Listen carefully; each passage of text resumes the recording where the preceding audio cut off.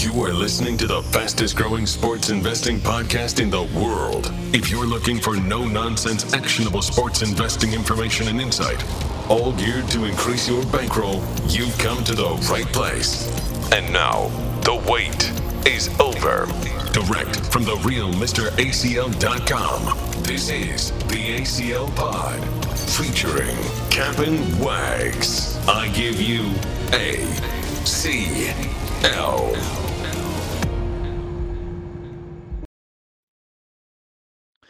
And with that, we are back. The ACL Pod featuring Cap'n Wags. I'm ACL, he's Wags. We finished up the AFC last week. We are on to the NFC this week. 2 divisions today, 2 divisions later this week. Today we're doing the NFC East, the NFC North. X, and Instagram, at The Real Mr. ACL, at Cap'n Wags. The website, acl-sports.com. All your packages, all your podcasts, everything is there. Football futures package going out tomorrow. We're taping this Monday of this week. They go out tomorrow. Every single futures play that Wags and I make on that card going out. Wags, AFC last week. Ready to talk some NFC football this week, starting off with the East, man. Eagles, baby. Eagles. We're starting off with the Eagles. Fly, right? Eagles fly. We are starting second off. Super Bowl favorite. They are indeed. Here we go. Here are the numbers. Let's jump right in. To win the division, Philadelphia Eagles, the minus 135 favorites. Wags. The win total on the Eagles, 11.5.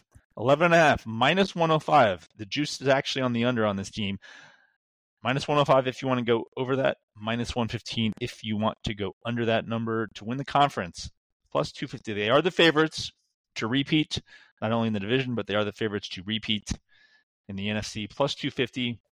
And they are the second favorite to win the Super Bowl, plus 650. Wags, I tweeted this out earlier today. There has not been a repeat divisional winner in this division, the NFC East, since 2004. 19 years, one of the more remarkable stats you'll ever see. There's only 4 teams. So, I mean, the chances that one of them should have repeated in that time period was pretty high. And now the market is simply saying, look, there's a minus 135 chance that streak is broken with the Eagles winning this year. We shall see a lot of injury luck for this team last year, highest in the entire league, just as far as staying healthy, right? Which is obviously quite lucky from year to year. Your thoughts on this Philadelphia Eagles team headed into the year here, the NFC East favorites? Yeah, I mean, what's not to love about the Eagles? They're the defending NFC champs, right behind Kansas City as far as the Super Bowl favorites, as you mentioned. They're the favorite to win it again this year, and not only the division but also the conference at plus 250. And look, they were the top-ranked offense in the NFC last year, scoring over 29 points a game.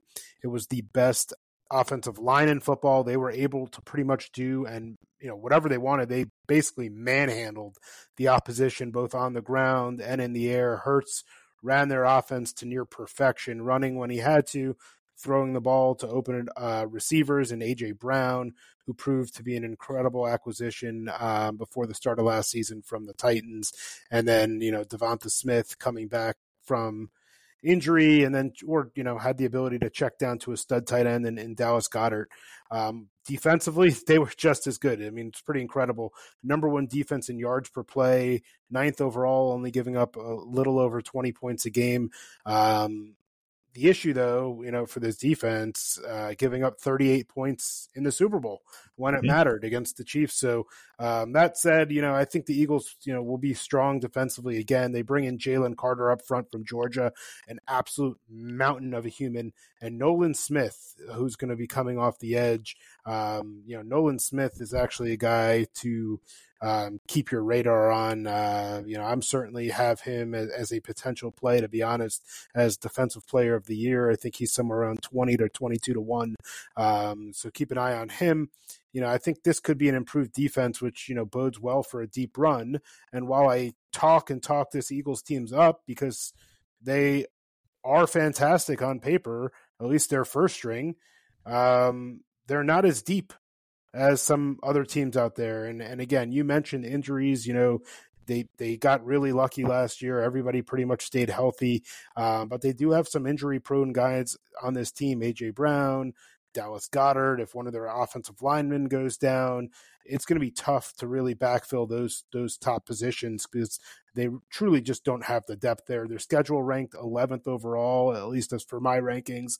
Not sure where you have them, ACL. I have them number 20. Yeah. Okay. Oh, okay. Yep. So actually probably the biggest discrepancy that we have. Yep. But look, with other teams improving in this division, you got the Cowboys and Giants getting better. The Commanders, we'll talk about them a little later. They were, surprisingly 8-1 last year. I think it'll be tough for the Eagles kind of to match the success that they had last year. Just because, again, someone goes down, it's going to be really tough to replace that. I was all over them last year at plus 170 to win the NFC East. That obviously hit. A little bit more hesitant on that this year, though I think if they do stay healthy, I don't think they'll have an issue repeating as a NFC East champs. Yeah, I mean, look, on paper, this was a team this time last year, Wags. A lot of people liked them.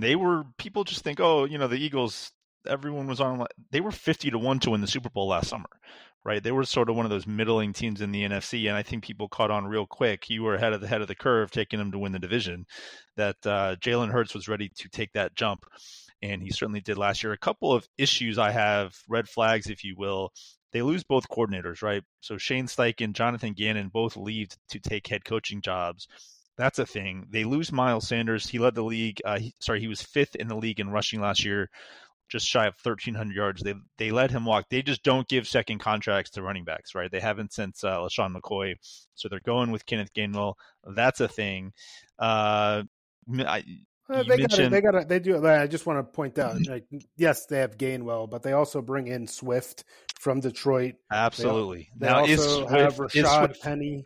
Sure, but is Swift like a Miles Sanders, right? Is he going to be catching ball? And that's not really his thing. So I think they kind of lose that. But yeah. No, totally. I mean, honestly, what I see here is a rotation, right? Fresh legs for these guys. So as far as depth is concerned, and I know I mentioned this earlier, I think at running back, they have depth, right? They have guys, but I think running back's one of those easy situations where the offensive line, because they're so good, it almost doesn't matter who's back there. And that's, again, one of the reasons why we see this big contract controversy going on in the NFL around that position, because, the parity in that position, I mean, you can really plug in someone like, again, Kenneth Gainwell, who, again, he's like this third string running back who's having success year over year as a third string running back. He's doing the job. He can easily step into a number 2 or number 1 role on this team because their offensive line's so good.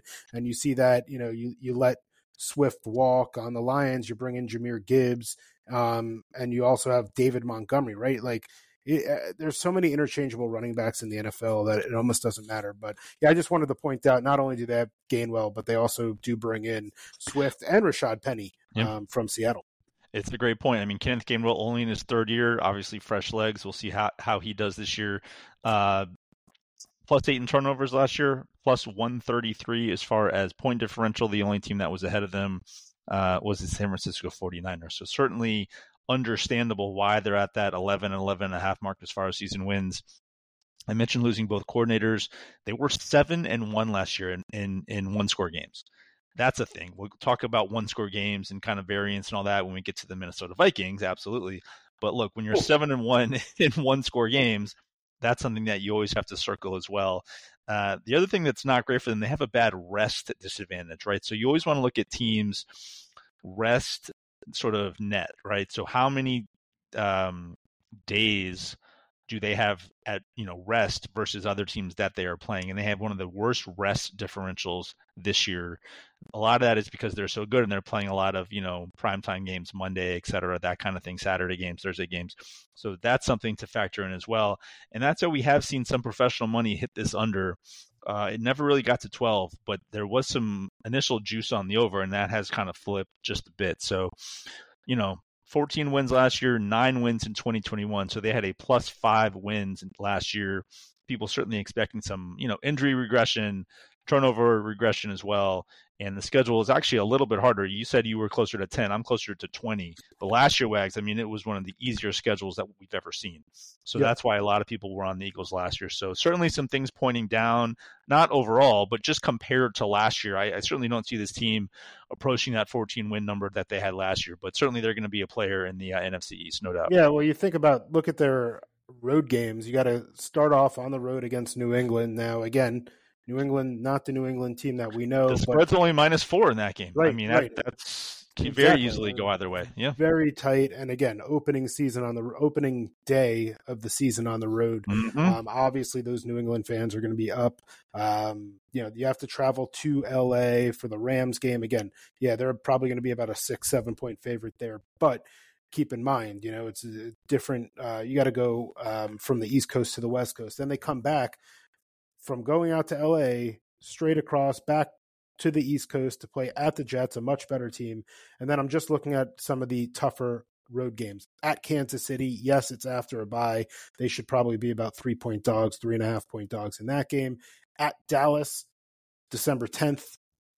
At Seattle the following week on the 17th. So again, back-to-back road games followed by a game at home against the Giants. So that'll be interesting. And then they end the year at the Giants. So again, it's not the easiest road schedule for sure.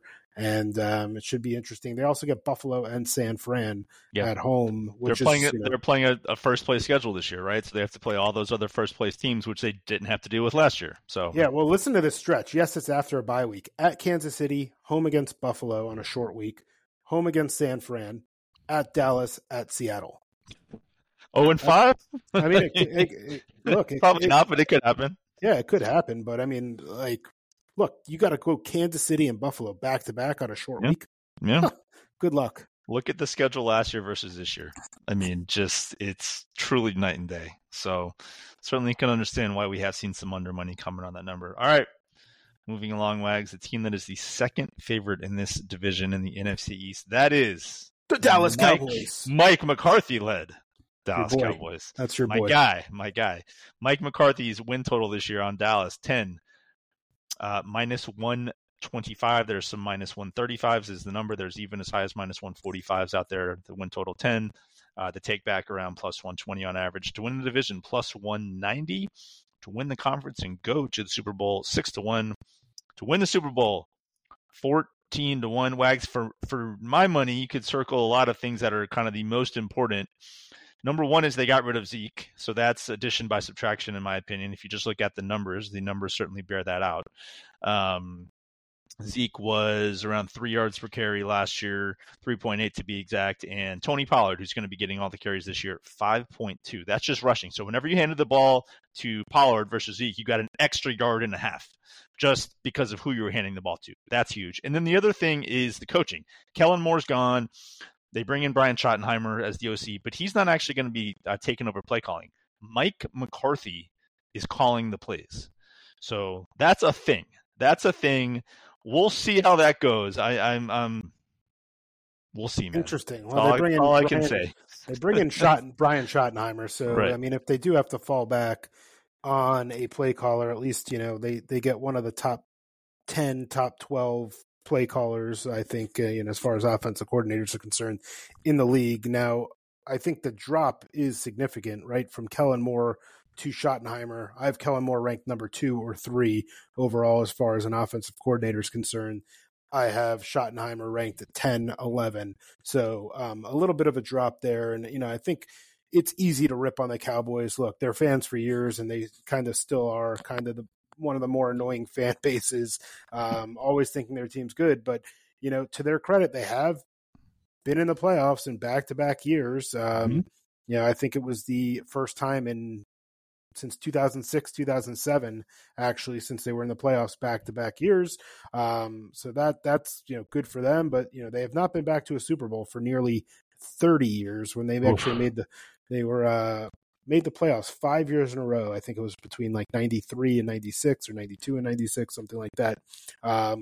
Their offense is stacked. Look, they have an incredible offensive line, a great running back. You mentioned Tony Pollard, over 5 yards a carry last year. Each time he touches the ball, incredible. They finally move on from Zeke. Yes, it's addition, by subtraction, but Zeke gave him plenty of good years, right? Like he was a great running back when he was, but now he's not. And certainly time to move on. So I think Pollard not only gets a shot, I think will step right into that role well. A great transition for him. He's a great talent. And they have great talent at receiver. CeeDee Lamb, they bring in Brandon Cooks, Michael Gallup. Yep. So they're stacked as far as not only position players, but also the offensive line. Now, who do we look at? Mr. Prescott. Dak Prescott, yes, he's had some injuries over the last couple of years, but with that came some regression, right? He was playing kind of above and beyond, I think, who he actually was as a player, and now he's come down, probably be a little below who he is. So do I see some bounce back? Yes, but the question is how much? I mean, this guy really needs to think before he throws, look off his receivers, bring down those interceptions that he's so good at throwing, sadly for the Cowboy fans. But, I think, from that aspect, like, I just feel Dak could get back on track. And if he does, this Cowboys team is going to be really, really good. And then one other thing I think I just want to mention real quick is their defense. Their defense is really one of the reasons, why this team was, pretty good last year. And got to the playoffs. Look, they were ranked 5th overall. They only gave up 20 points a game. They were number 1 in turnovers. Dan Quinn, back as the defensive coordinator, is one of the best coordinators in the league. Now, you talk about head coach, that's a different story. But when he's a defensive 28 coordinator, 28-3, baby, and has a group, I mean, like with Micah Parsons, Trevon Diggs, they add Stephon Gilmore from the Colts.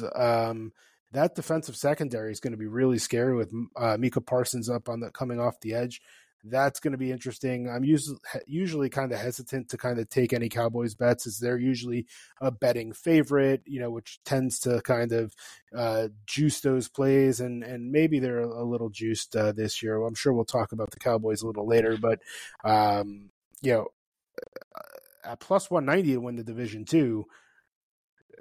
Look, the Eagles are legit, and if they stay healthy, that'll be tough. But if they don't stay healthy, I mean, you're getting almost 2-1. They should be favorites in 13 games at least this year, maybe 14. The Cowboys, like, could be a play there. So I kind of a little bullish on this Cowboys team. I am too. I think it's a 2-team race in the East, right? I don't think the Giants or the Commanders are winning. And so if you look at it like that, okay. I'm really glad that you brought up Dak, because the turnover differential last year was plus 10, okay? And that's with Dak throwing 15 interceptions. Right, so because their defense was really good. They have addressed the interception thing with him to the point where he's talking about it, right? You don't normally see that as far as just like less interceptions, like that's I can almost guarantee you that number is going to be less this year. And that preseason media that you see come out on Twitter with these videos of him throwing picks like terrible, of course that's going to happen. The question is, how often is that happening? Are you only seeing, these one or two or, few bad throws that he's making, and you're not really seeing the other side of it? We'll see. I mean, only time will tell. But yeah, I think, I mean, to your point, look, Dallas led the NFL in turnovers as far as defensively. Yeah. So, right. I mean, exactly. They add Stephon Gilmore. They load up. I mean, they have. I mean, it's tough to say like regression won't happen there too, but they got a squad. Much grief as Mike McCarthy gets, which is quite warranted in my opinion. In game, versus game and playoffs, right? Yeah. Regular season, this is a team that's won 12 games the last 2 years. Okay, Mike McCarthy 31-22 overall at Dallas. So, and that doesn't count the 1 year that, that does include the 1 year that Dak got hurt. So, truly, and much better than 31 and 22. So, 12 wins, as I mentioned, the past 2 years, 24 wins.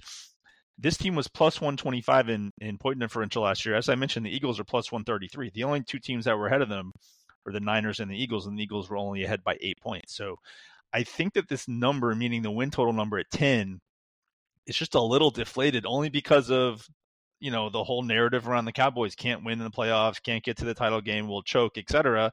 Maybe that's all true, and maybe that'll happen again. But as far as the season win total, I could care less what happens in the playoffs for this team. No, exactly. So, schedule, I have them 15th, right around NFL average, so not too difficult. They get the Giants twice, the Commanders twice.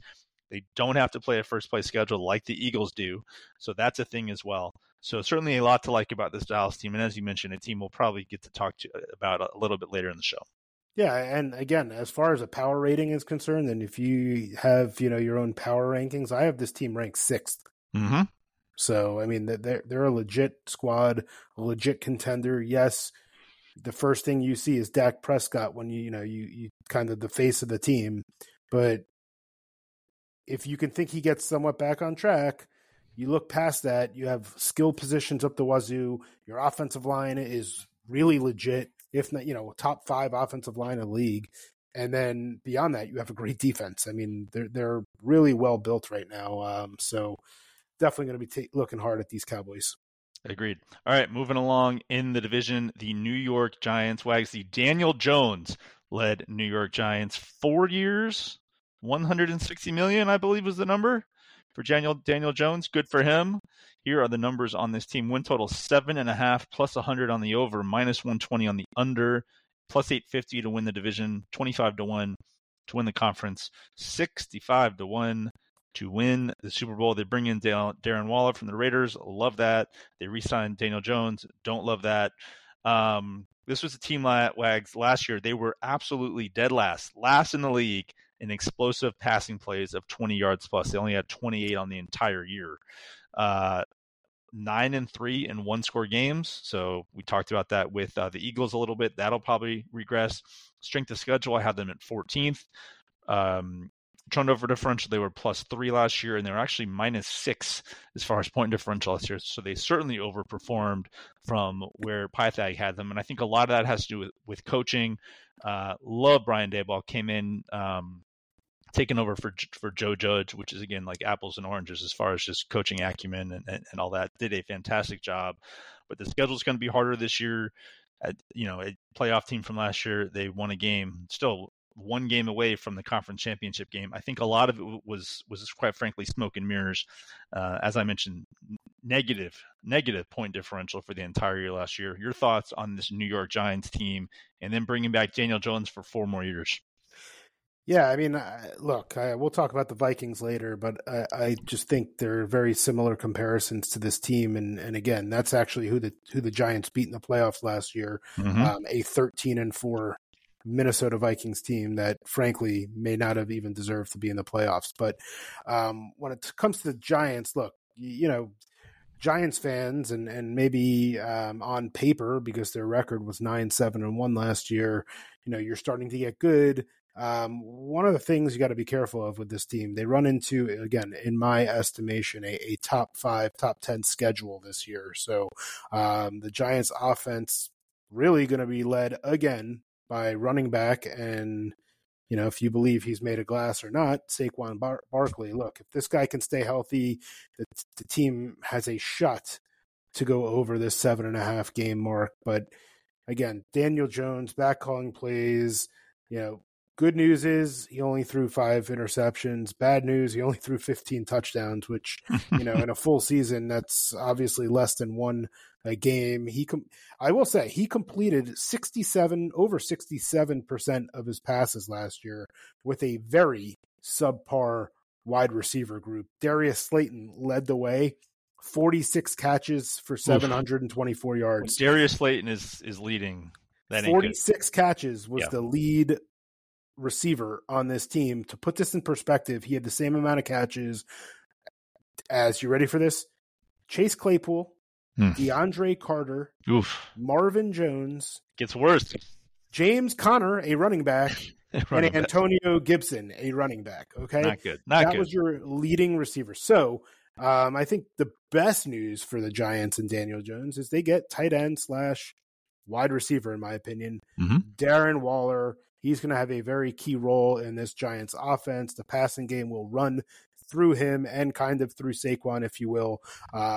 But, they got guys like, obviously, Darius Slayton. They bring in Paris Campbell. They have Isaiah Hodgins, who, is, a guy who catches balls. I mean, I'm not saying he's great, but adding Darren Waller into the mix is going to definitely change the dynamic a little bit for this. And, the question is, can Daniel Jones get to 25 touchdowns from 15? I mean, it's a huge ask. Probably not.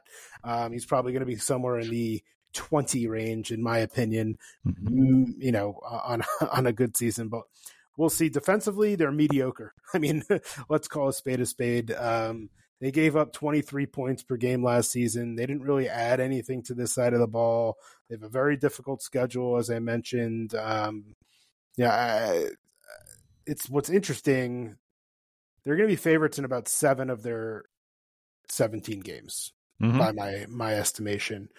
They're not going to be a favorite by more than 4 points, and they won't be a dog by more than 7 points. So, the Giants are going to be a team that keeps games close-ish, right? They should be around. They should be one-score games. But what were they, 9-3, you said, or something like that, as far as in one-score games? Close, yeah. Yeah, they were 9-3 in one-score games last year. Right. So, look, regression. That could easily be, 3-9. Yeah. There we go. So regression's the key word. I think, again, judging by the numbers and the team and everything, and they'll be competitive, but I'm not sure they're going to be on the better side of these one-score games this year. I will say I do like Dabble. I think he's a great coach. I think they do have good coaching. So, from that aspect, maybe that's, you can point to that on maybe why this team was 9-3 last year in one-score games and 9-7-1 overall. But frankly, I just don't see the key pieces on defense needed to really make the Giants kind of a winning team this year. I think the coaching is good for maybe 1 or 2 wins, just the coaching alone. So it's one of those. I would certainly lean under it. There's some. It's 7.5. There's a few 8s still struggling around out there. So if you go under 8, they got to finish above 500 to beat you. I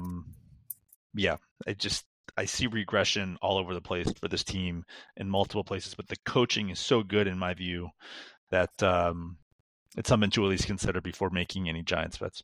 All right, moving along, Wags, to the final team in the NFC East. For now, the Commanders. They might be changing it back to the football team, something else. Who knows? We shall see. For this year is the Washington Commanders, the new owners of the Josh team. Harris. Yes, Josh Harris and company. Magic is there. No longer Dan Snyder. So from a just culture, whether it's teams, fan, or whatever, it's better. It honestly cannot get worse. So certainly might take some time, but new ownership for this franchise was badly needed. Here are their numbers. Win total 6.5 plus 100, minus 120 on the under. Division 16-1 if you think that they can come all the way back and win the division. Conference 40-1. Super Bowl, they are one of the long shots in the entire on the entire board. 65-1 Wags to win the Super Bowl. For me, the biggest addition, Wags, on this team is not a player. It is a coach. It is bringing in Eric Bieniemy from the Chiefs as OC. Ron Rivera had a really, really, really weird press conference the other day, last week, where he was saying that players were complaining to him, I guess in confidence, so they thought, that Bieniemy was being too hard on them in practice. He apparently decided to express that publicly and not just go to Bieniemy himself or just keep it quiet altogether. So that's not great. We'll see. I have a lot of questions about Bieniemy. I mean, we saw the same thing with Matt Nagy in Kansas City when he left. Just wasn't the same, right? So was it an Andy Reid and Mahomes thing? Was it not? I guess we'll probably find out. Obviously, when you go from Patrick Mahomes to Sam Howell, it's going to hurt you a little bit and not be as easy. But low expectations for this Washington team this year. I have them as the most difficult strength of schedule in the entire division. I have them 9th. So a top 10 hard schedule, minus 22 point differential last year and minus 5 turnover differential. They have announced Sam Howell's the guy, so he's going to be starting week 1 when they play Arizona. Any thoughts, Wags, on this Washington Commanders team as we head into the year here? Yeah, look, I mean, to me, the future's bright. I think this, you mentioned the culture, but more importantly, Josh Harris is a businessman. And if you look at what he's done in other sports, he owns the 76ers, he owns the New Jersey Devils, he owns Crystal Palace in soccer. These teams have been successful in the past several years since he's taken ownership. And I think, he's going to prove that he can do the same thing here. He's going to hire the right people, the right staff, the right general managers, and just get the front office is going to really be, stat driven, data driven to turn this Commanders team around.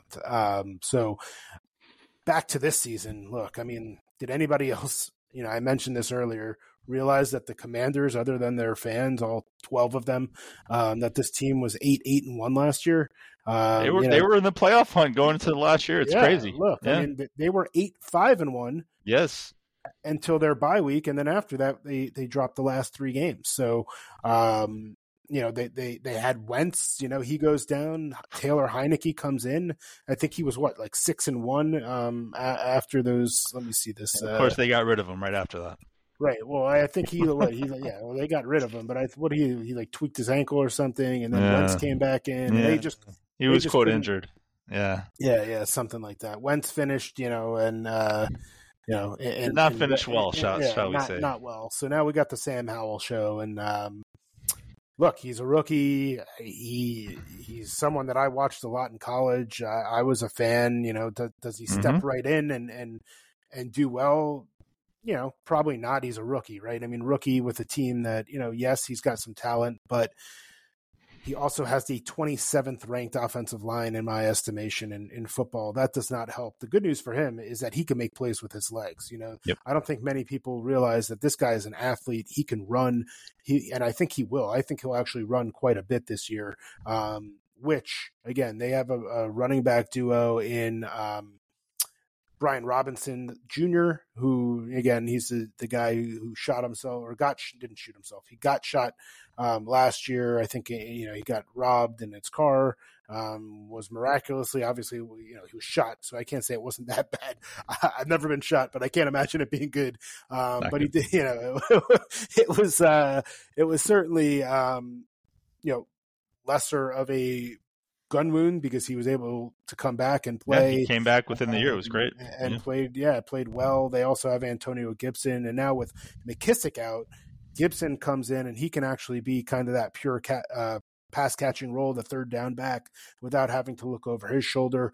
I would say the bad news for Gibson is, as I mentioned, Howell can run. So with that, he probably doesn't get as many checkdowns. I see Howell kind of pulling it down and running a lot. But Howell does have some really good receivers. Terry McLaurin, this guy does not get enough credit. He is fantastic. Jahan Dotson, really good. Curtis Samuel as a number 3 receiver, solid number 3 receiver. He's fast. They put in some running plays for him.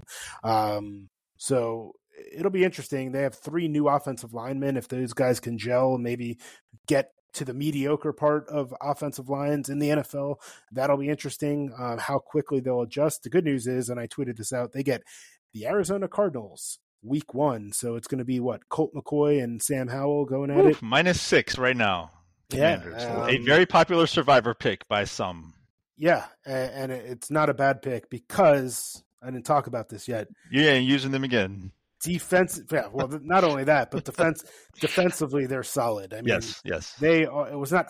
Yeah, again, I've used this term before earlier on the pad, but let's call a spade a spade.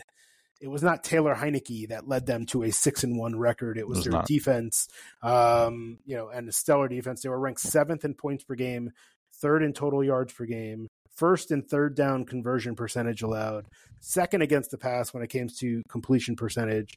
And going, from 8 wins last year down to 6.5, yes, it makes sense because it was defensive driven, and they overachieved last year. Now they have a rookie quarterback. I think if this defense plays as well as they did last season, I think that 6.5 win total is definitely something that'll, kind of be in the rearview mirror as they pass that. I mean, they returned 10 of the starters on defense. Yeah. And this was a team that was 3rd in total defense, 4th in passing defense, 11th in rushing defense, 7th in points allowed, 12th in sacks. So to your point, 8 wins. One of those was a tie, so it certainly could have been 9.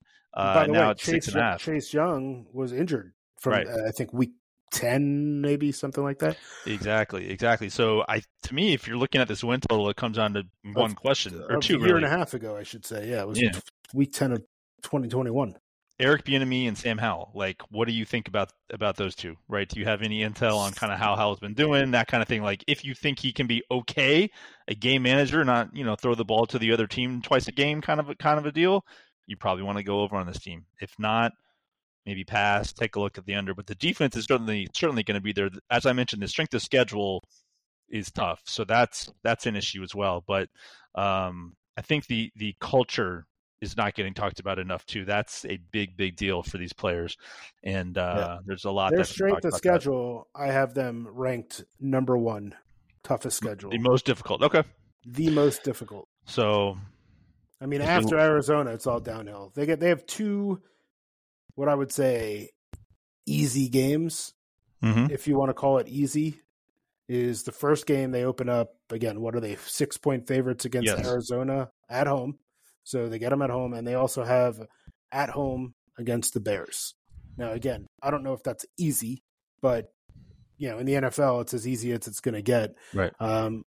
Otherwise, I think those might be the only 2 games that they're favored in this year. Seriously, no, for sure, and that's part of why you see a 6.5 number on a team that won 8.5 games last year. They got to play Dallas. They got to play San Fran. They got to play Miami. They got to play Dallas Buffalo. Twice, Philly twice. Yeah. Right. Yeah, I said Dallas, but yeah. So Buffalo, I'm talking about non-conference, right? So Buffalo at home, Miami at home, San Fran at home. Okay. Potentially 0-3. Yeah. At Denver, very, very difficult game. Mile High, that's game 2. And if that's Denver's week 1 home opener, I don't know. I don't have it in front of me right now, Denver's schedule. But if that is Denver's first game, I might flip and play Denver as my number 2 survivor pick week. Denver is tough at home in September. That is a known altitude exactly. So situation. You got at Denver, at the Falcons, and now you got to play on turf in a dome, which is not your typical. You got at New England, that'll be a difficult game. At Seattle, at Dallas, that's in division. At LA Rams, at Jets. I mean, it doesn't get easy for this team. Yeah, it's a tough schedule for this team. I'll probably stay off it. Talking myself out of the over. Hey, that's part of the reason why we enjoy doing these pods. We kind of get to talk things through with each other and with all of you, and you get to sort of see our thought process. Sometimes it's helpful for everybody. So, all right, good stuff. That, Wags, is the NFC East. One more division, I should say, to get to on this podcast. And that is the NFC North. If you have 2 seconds, please give us a 5-star review. We definitely appreciate it. Just click the 5th star on the pod where you see it. It's usually at the bottom there on Apple. So we definitely do appreciate that. And if you have any questions about packages, anything at all, or any questions about the pod, always let us know. You can get in touch with us via the chat on the website, or Twitter, or X as we're now calling it, or Instagram at the real Mr. ACL and at Captain Wags. Here we go, Wags. Odds to win the NFC North Division. Here we go. Yes, I'm about to say this. First time. I can never remember saying this, actually, to be honest with you. The Detroit Lions are favored to win the division. The plus 140 favorites, Detroit Lions, to win the North. Vikings are second, plus 275. And the Bears and the Packers tied at 4-1 to win this division. We shall start with the team that is favored, the Dan Campbell, Jared Goff-led Detroit Lions. Here are the numbers, Wags. Win total, 9.5. Minus 120 on the over, plus 100 if you want to go under that. As I mentioned, plus 140 to win the division. They are the favorites to win the conference and go to the Super Bowl. They're about the 3rd or 4th favorite, 11-1 to win the Super Bowl. They're down to as low as 22-1.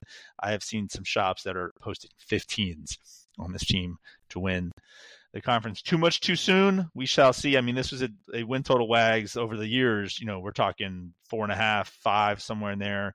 6, 7, 8, maybe on the high end. Now we're all the way out to 9.5. They got to win 10 games to beat you. Any thoughts on the Detroit Lions here as we head into the year?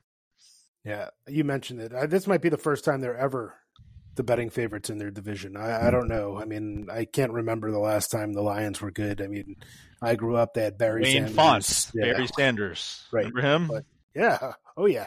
Wayne. But I'll use a term that you like to say quite often. What a time to be alive. Woo, Lions are favored. Dan Campbell, a true player's coach, is back. Look, this is a guy who pours his heart into this team as much as he wears his heart on his sleeve. And we know pretty often like what he's actually thinking, what's going through this guy's mind. He holds nothing back. But before we have to give in and admit that he's actually a good coach, because you and I have not really been on the Dan Campbell train. Before these Lions went 8-2 down the stretch last year, which again, you could say, well, the last 10 games, they're 8-2. But before this 8-2 stretch, Dan Campbell, 4-19-1 in their last 24 games. Mm-hmm. Let me repeat that.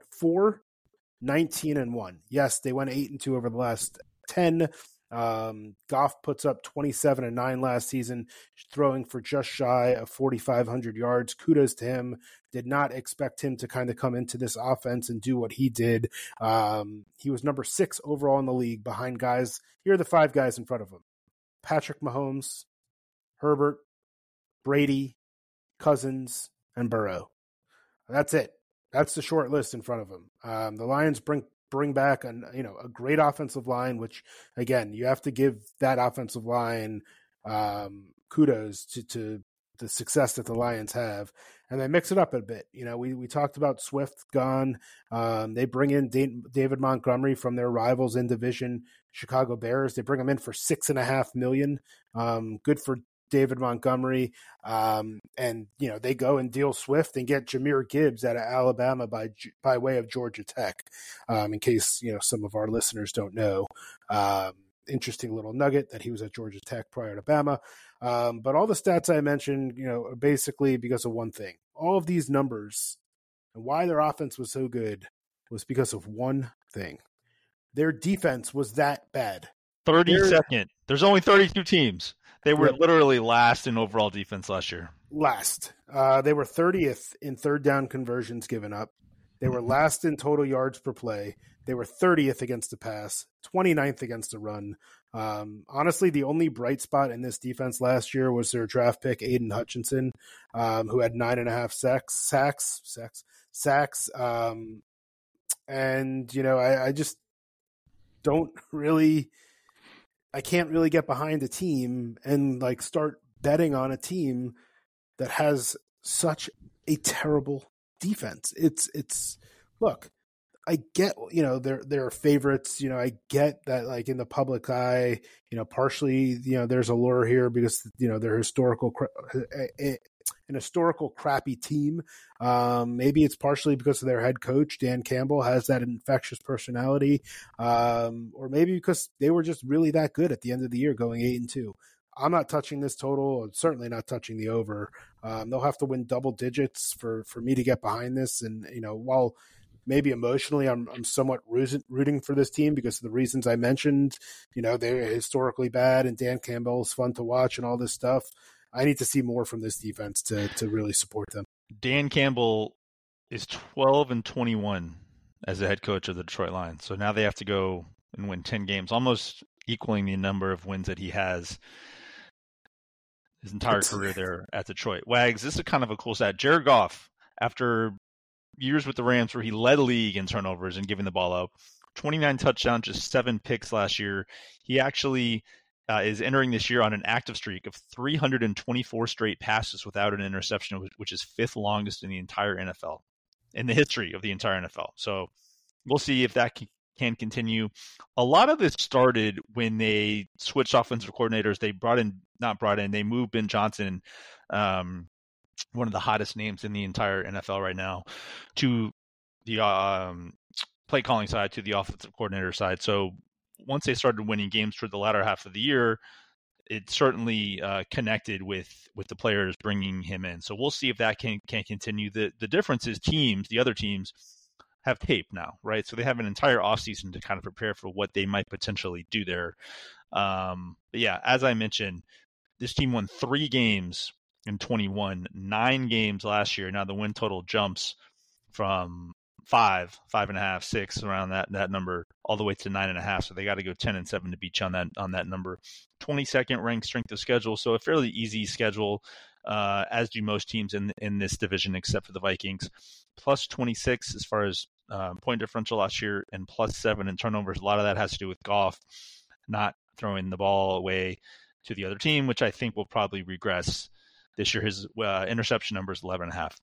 Yeah, so interesting stat here. Detroit, in the last 10 first games of the season, 10-0 to the over. Okay. I like that. Like that little nugget. Yeah, and they play the Chiefs.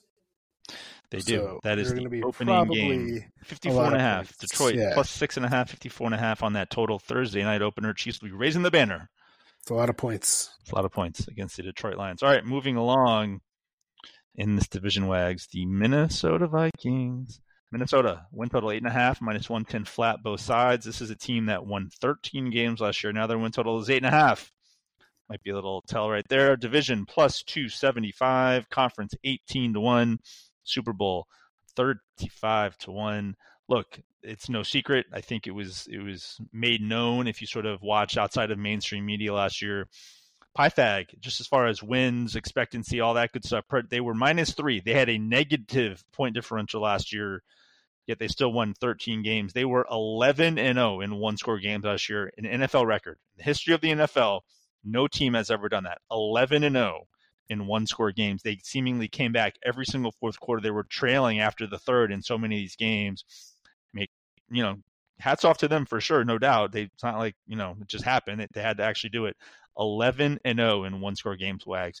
If you even take half of that, say they go 6-5, right, then this team probably doesn't even make the playoffs last year. So they were also outscored by 22.3 points in their 5 losses. So a lot of, negative regression potentially happening on this team. And when you have a 13-win team that the win total is 8.5 and Sharps still have an appetite for the under, I think that speaks volumes. Strength of schedule as well. I have them as a top 10 most difficult, number 8 in the entire NFL, and they were only +2 in turnovers last year. So your thoughts on this Minnesota Vikings team head into the year?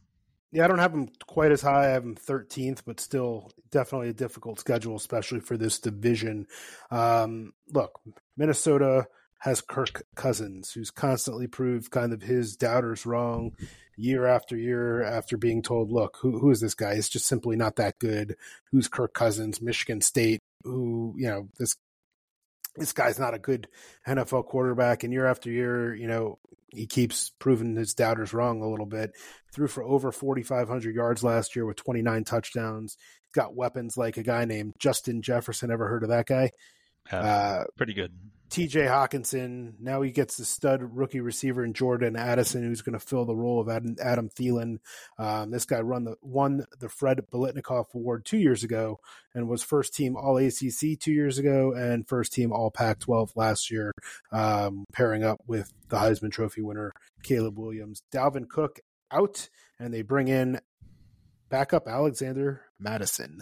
Definitely a capable running back, but really haven't seen much consistency out of him. So it'll be interesting to see if this guy can kind of, I don't want to say fill the shoes of a Dalvin Cook, but at least step in and be consistent and have some success behind a pretty solid offensive line. Defensively, different story. Quite similar to the Lions. Like this Vikings defense gave up over 25 points a game, ranked 28th in defense. They were ranked 31st in total yards per game, 31st given up in passing yards per game. And as you mentioned, ACL, while they were 13-4 last year, a little bit of anomaly. They were -3 in that point differential. Vegas sees them pretty similar to how I see them at 8.5 wins, 4.5 games lower than last year's win total. And I expect this team to kind of struggle a little bit and regress. Again, 8.5, we'll have to take a look at that number. We're not playing off of 12.5 or 13. So, Vegas knows they have a pretty solid grasp on these teams, but with a more difficult schedule and, the ball very unlikely to be bouncing the way that it did last year in Minnesota's favor. I have to sense some sort of regression. And we talked about the Lions. We'll talk about the Packers after this and what their chances are in this division. We talked about the Lions in total defense, 32nd. Vikings are 31st in total defense, second worst in the NFL. So look, Wags talks about regression and all that, and I certainly agree. They're not going to even come close to 13 wins last year, but that doesn't mean that it's an automatic under, right? The win total might have gone too far the other way. It's 8.5. Right, it's not like they opened the win total in years past before advanced analytics and all that stuff. This win total probably opens like 10.5, right? Just because it's like, oh, it's based on a 13-win team, blah blah blah. So the fact that it's 8.5, there are even some 8s out there popping. I mean, they do bring back pretty much everyone on offense except for Dalvin Cook. 10 starters are coming back. So if they can get the defense at least manageable, I certainly could make an argument for this team to go over that number, just because you could argue that it's gone too far to the other side with people just expecting them to totally fall off a cliff, which I'm not sure is the case. Cousins is also in a contract year, so that's something to factor in as well. I do think losing Dalvin Cook, though, is going to be bigger than most people think. The drop-off from him to Madison is fairly significant, in my opinion. All right, 2 more teams down, Wags. You've done the Lions, you've done the Vikings, the Green Bay Packers. What if Jordan Love is good? It's a tweet I put out the other day. We'll get into that in a little bit. Win total 7.5, minus 120 on the over, plus 100 on the under. 4-1 to win the division, 30-1 to win the conference, 65-1 for Green Bay to win the Super Bowl. Brett Favre, Aaron Rodgers, Jordan Love. We shall see. 19th most difficult strength of schedule for me in the NFL, minus 1 point differential last year and plus 2 on the turnover front. This was a team that still, after all that, won 8 games last year with Aaron Rodgers playing probably his worst year since his rookie year. And they won 13 games the year prior to that. So 7.5 is a number that obviously reflects the quarterback situation. I think Jordan Love is just unknown to so many people, and or they expect him to be bad based on what they've seen either in mop-up duty or the preseason. But a lot of people said that about Aaron Rodgers. Remember, Aaron Rodgers sat on the bench for years before coming in, and people said the exact same thing when he finally got in there. So I think the fact that they re-signed Jordan Love tells a lot. Obviously, they see him every day in practice. They know the kind of player that he is, the kind of man that he is. So that was very telling to me, just from kind of what the organization thinks of this guy. If they saw that he couldn't play in practice, they probably would have moved on at this point. So 7.5 win total. Wags, your thoughts on this Green Bay Packers team going in? Yeah, I mean, look, it's probably the first time in what seems like forever the Packers not the favorite to win the North. That may have to do with the fact that Aaron Rodgers no longer there. But I think, you think? Yeah, they probably pulled the plug on Rodgers because he was getting a little too old, and they saw some regression there. So, will Jets fans be kind of cursing under their breath after they get a look at Rodgers, maybe, or Rodgers is now in a position to shine. But it's the Jordan Love show, the new play caller, and we'll see for how long. Only Jordan Love will be able to really determine that. I've heard some mixed reviews coming out of camp on Jordan Love. I know he was struggling early, couldn't get the ball downfield, wasn't as accurate as, they thought that he might be. And then, I also heard the opposite. Some days he looked, really, really good and was, putting the ball exactly where it needed to be. So I guess, we'll see if he can be consistent and consistently good in the NFL for Packers fans to kind of get behind. They do have some potentially solid receivers. Christian Watson obviously came out last year with kind of this breakout year, especially those fantasy football people who loved, him catching those long balls. They have Romeo Doubs. They add Luke Musgrave at tight end, the rookie out of Oregon State. 6'6", runs about a 4.6 40. He's going to, I think, see a lot of balls this year, especially early as Love kind of gets into, the NFL and just started to getting adjusted to being a starter in the league. Defensively, they do have some talent here, and that's what I really like about this Packers team. I think over the last few years, the Packers really spent a lot of draft capital on the defensive side of the ball and have some young talent up front to pair with guys like Jair Alexander and Rasul Douglas on the back end of the defense. So I think that's definitely good news. Other good news that's going for this Packer team, I have the Packer schedule as the 28th toughest schedule. Where are you on that, ACL? 19. Yeah. Okay. So yeah, I mean, bottom half for sure. Bottom half. They only have 8 home games. So again, but They visit teams on the road like Atlanta, winnable, Vegas, winnable, Giants, winnable, and Carolina. All winnable games, 4 road games right there. Obviously you get 8 home games in Green Bay. It's a very, very difficult place to play. What's interesting, they are not more than 3.5 point favorites, and no more than 5.5 point dogs. And they'll be 3.5 or 4 point favorites at home against Tampa. And there'll be 5.5 point dogs at home against Kansas City. Yeah. Certainly lots of, we'll say a wide delta for this team, right? As far as where they could land. I mean, they're a wild card team here, I think. Yeah, absolutely. For me, Wags, we talked about the offense. The defense is where I kind of have the most question marks. Surprisingly, Matt LaFleur hired his friend, we'll say Joe Barry, to be the DT in 2021. In his 2 previous stops, Detroit and Washington, they did not end well. They did not go well, quite frankly. They haven't done a lot better so far here in Green Bay. They were 14th in points allowed in 21. Then they gave him 2 first-round picks. Obviously, Aaron Rodgers was not happy about that, as has been discussed. Then they went backwards. So they were in 17th in terms of points allowed and total defense, and 26th as far as rushing defense. They did have a good pass defense, 6th. But, from a draft perspective, you're talking Quay Walker, Eric Stokes, Rashawn Gary, Jair Alexander, all starters, all first-round picks over the last 5 years.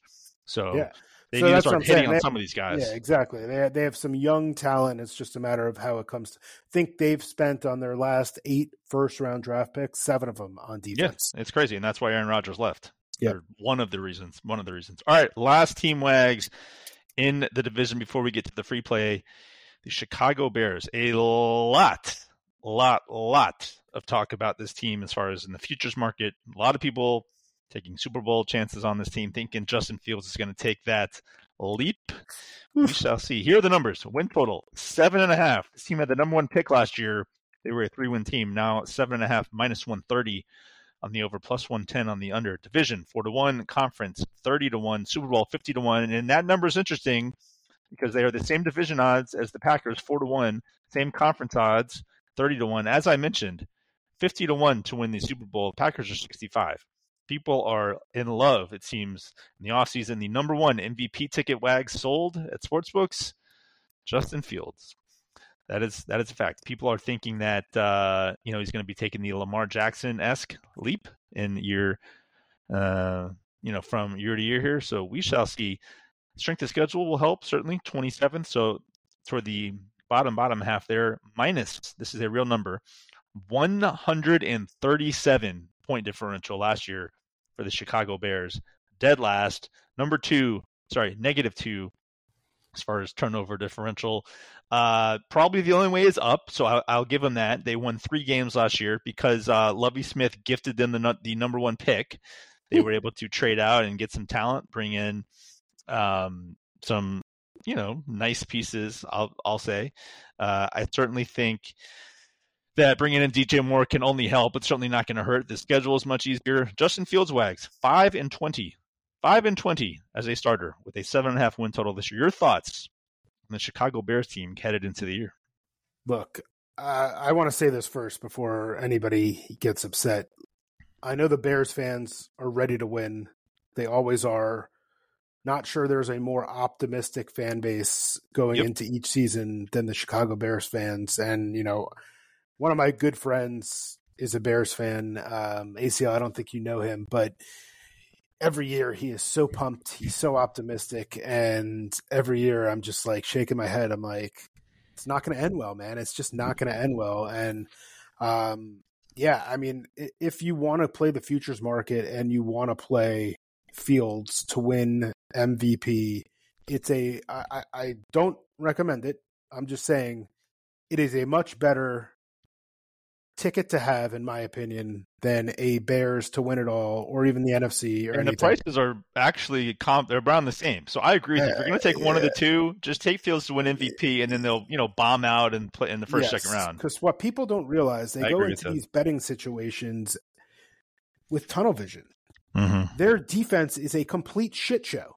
I mean, it is terrible. They were dead last, giving up 27 points per game last year, last in yards per pass attempt, last in sacks, 31st in rushing yards per game. They were ranked 17th in passing yards given up, but that's because everybody was just running their ball down their throat. And they had a couple of guys like DeMarcus Walker and Tremaine Edmonds, but the defense is just not in a good spot. So, again, that's why I kind of say, look, if you want to buy a ticket here on this Bears team, you're feeling optimistic, you think Fields is it.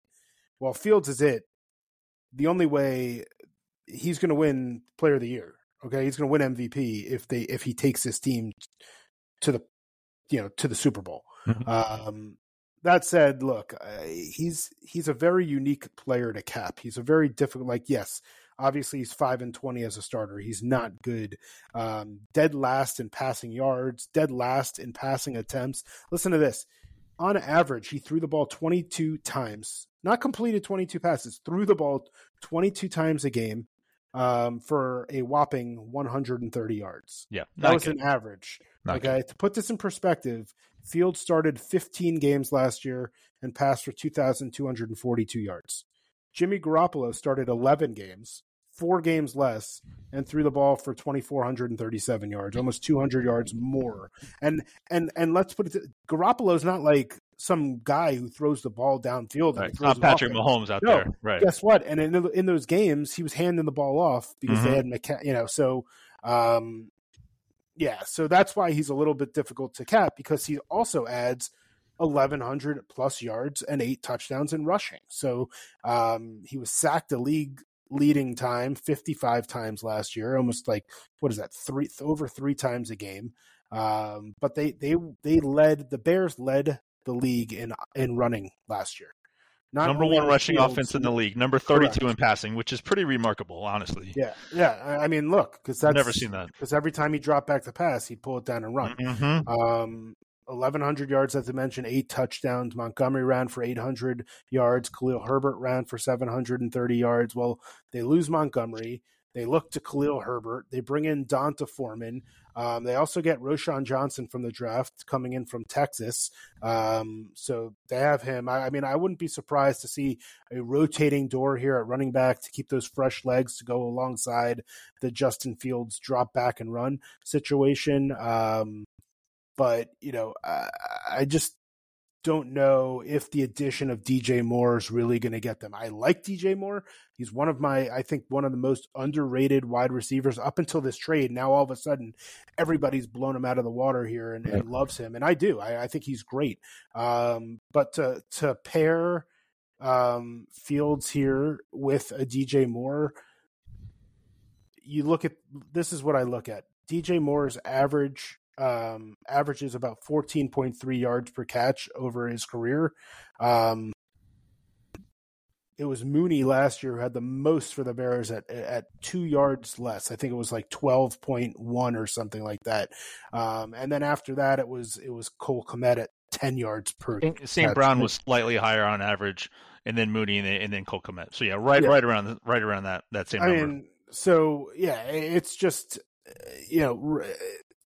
Fields doesn't have the ability to get back into his pass to allow for DJ Moore to get down the field.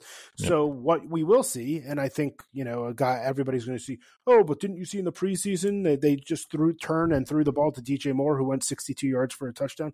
First off, yes, I do think we'll see that more. I think DJ Moore will go for some really quick routes, get the ball in his hands to make some plays. There's no doubt about it. Guess what?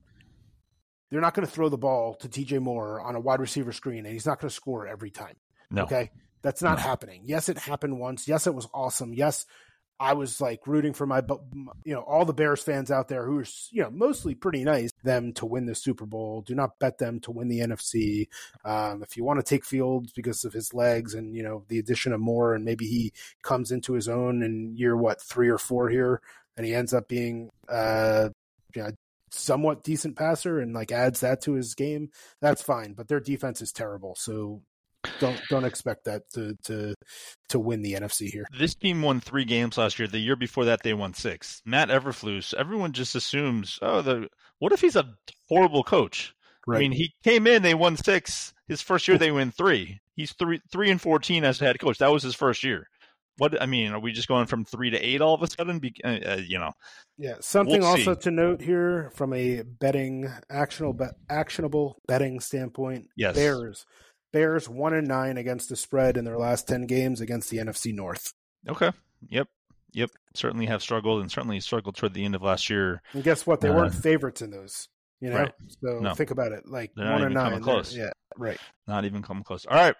Both divisions down. NFC East, NFC North.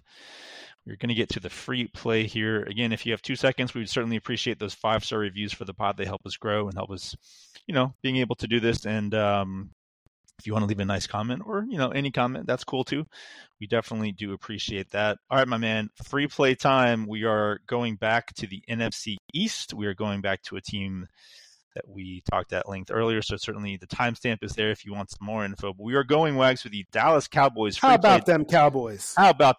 Here we go. Dallas Cowboys free play over 10, minus 125 out there, minus 135 at the Superbook.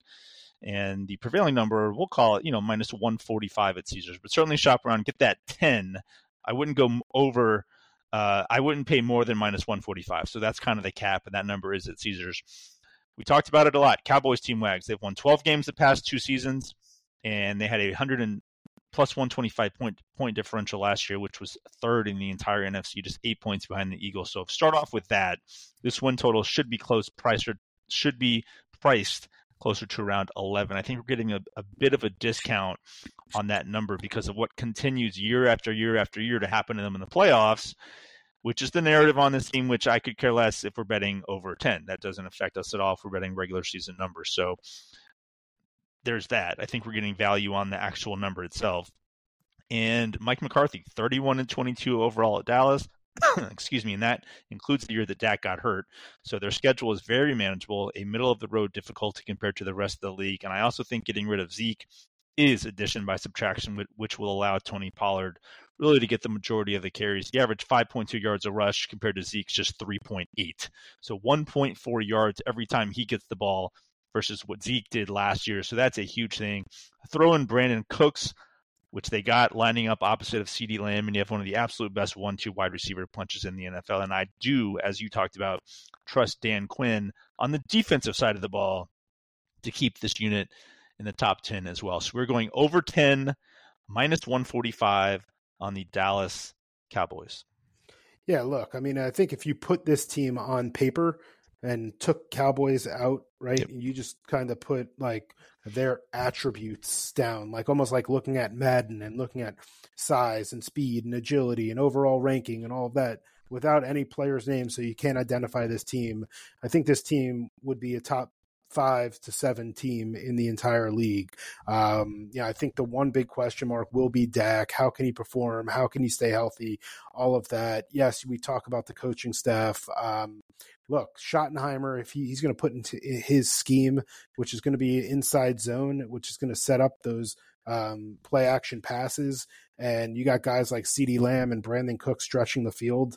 I just think that it's going to be a really, really difficult win to be able to beat this Cowboys team, which is why, again, ACL and I agree on this one. Cowboys over 10. I really like this one. I think it's not just on offense. Their defense is a great, great defense. They got probably 2 or 3 of the best defensive players in the league. Micah Parsons, Trevon Diggs, and Stephon Gilmore now over there. I just really like this team, and I think they could compete for the division against the Eagles. So we'll see how this NFC kind of shakes out. Absolutely. Agree with every single bit of that. All right, that is the free play for the pod. Dallas over 10. One more preview pod to go, which will be out later this week. NFC South and the NFC West. So some interesting numbers, some interesting teams there, and we will, of course, have a free play at the end of that pod as well. All right, good stuff, Wags. 8 teams down, 8 more to go as far as the NFL previews. All the college football previews are out as well. Week 0 starts this Saturday. I tweeted this out earlier today, the way we do it every year. Any plays that we're on for Week 0, we will tweet out for free. The package starts Week 1, which is the following Thursday, August August 31st. So the package begins August 31st. Week 1 and week 0 we will be putting out for free this week if we are on anything. So be on the lookout for that. All right, Wags, any other thoughts on this pod before we call it a day and reconvene later in the week to round out the NFC? No, I just heard you laugh a little bit about the NFC South. What do you got against the NFC South? Their win totals are not very high. Let's just go there. Unreal. Yeah, that division is terrible. It's bad. It's bad this year. It's bad. Pretty bad. When you get the Saints as the favorite to win the division. Derek Carr led Saints. Yeah. So that's the thing. We'll talk about them later in the week. Let's get this podcast out to the people. Hope the free play gets out to all you guys and you can get down on Dallas over 10. All right. For Wags, I'm ACL. That is the East. That is the North. We'll talk to you later this week with the NFC South and the West. Talk to you then.